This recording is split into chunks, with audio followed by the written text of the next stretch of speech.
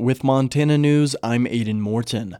Montana's firefighting aircraft returned to duty today after a helicopter crash grounded a state agency fleet as major wildfires broke out in recent days. A spokesperson says a safety review cleared the 6 remaining helicopters and 3 fixed-wing planes to resume operations. The results of that review were not made public immediately. Minor injuries were reported among the 5 personnel aboard the helicopter when it crash-landed while fighting against a fire east of Townsend. Almost 35,000 acres have burned in Montana so far in 2021, according to state and U.S. government data. The vast majority has burned in human-caused fires. Wildlife officials in Montana are seeking feedback on a proposal to expand fishing restrictions to protect declining brown trout populations. The Bozeman Daily Chronicle reported that biologists with Montana Fish, Wildlife, and Parks and the U.S. Geological Survey have tracked declining numbers of juvenile brown trout in southwest Montana rivers.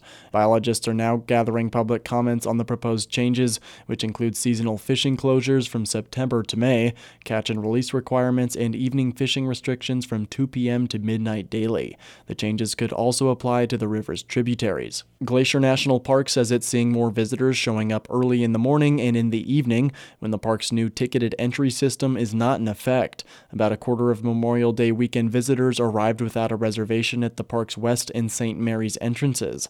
To ease congestion on the popular Going to the Sun Road, park administrators this year began requiring visitors to obtain an entry ticket and reservation prior to arrival.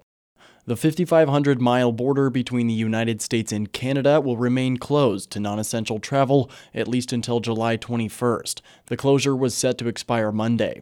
Canada Border Services Agency Public Safety Canada announced this latest extension on Facebook today.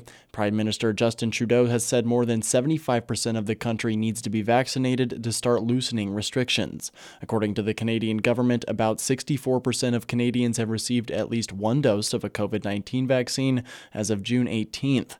The border between the U.S. and Canada has been closed to non-essential travel since May 21, 2020.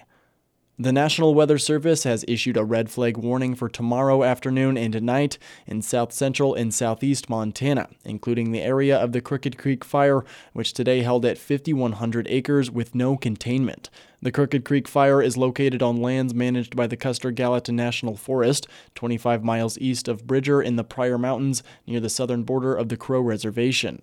This weekend's forecast of cooling weather and rain may assist crews fighting the Deep Creek Fire southeast of Helena. Yellowstone Public Radio's Kevin Trevlin reports the fire has held steady at roughly 4,600 acres since Thursday. Fire spokesperson Margie Ferrucci says the cold front could keep the fire from spreading, including along the fire's steep northern perimeter where crews are having trouble accessing spot fires. More moisture in the air could definitely help. Ferrucci says a crew separate from firefighting teams is drafting plans and beginning to lay water hose around the evacuated Grassy Mountain subdivision in case the fire gets closer. The Northern Rockies Coordination Center says the fire has burned 7 structures, but more information about their size wasn't available. The fire has cost $1.3 million to fight so far, according to a news release.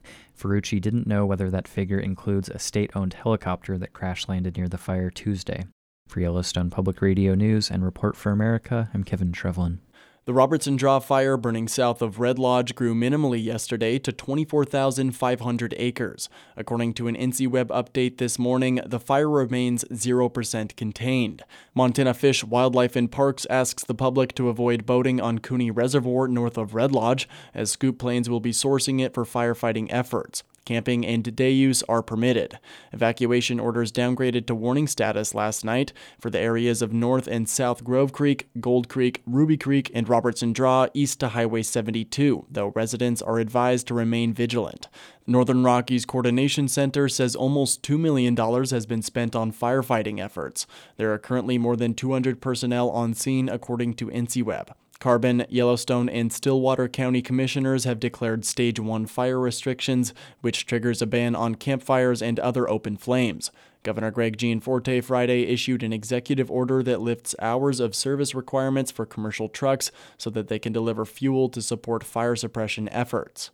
You can find more local news on our website, mtpr.org. For Montana Public Radio News, I'm Aidan Morton.